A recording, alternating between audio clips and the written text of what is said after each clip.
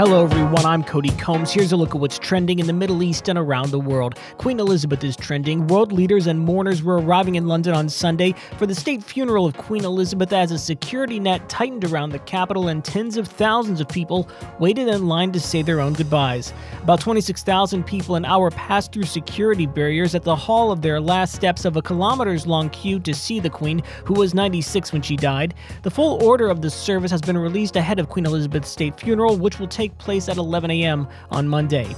S&P and Saudi Arabia are also trending. S&P Global Ratings has affirmed Saudi Arabia's rating at AA2 with a positive outlook as the Arab world's largest economy continues to recover from the COVID-19 pandemic on the back of higher oil prices, rising oil production, and the government's reform program. Quote, "The positive outlook reflects Saudi Arabia's relatively robust GDP growth and fiscal trajectory tied to the country's improved oil and non-oil sector dynamics, ongoing structural reforms, and continued emergence from the pandemic," the ratings agency said.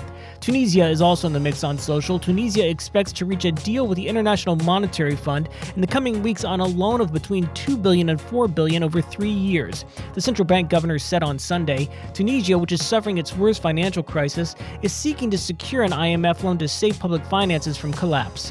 Suez Canal is also seeing some momentum on social. Egypt's Suez Canal expects its annual revenue to increase by $700 million following an increase in transit fees in 2023, the Canal Authority's chairman told CNBC Arabia on Sunday.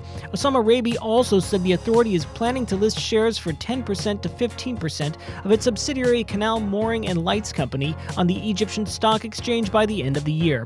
It is one of 8 of the authority's subsidiaries. That's it from today's Trending Middle East update. For our full range of podcasts, head over to our comprehensive podcast section at thenationalnews.com.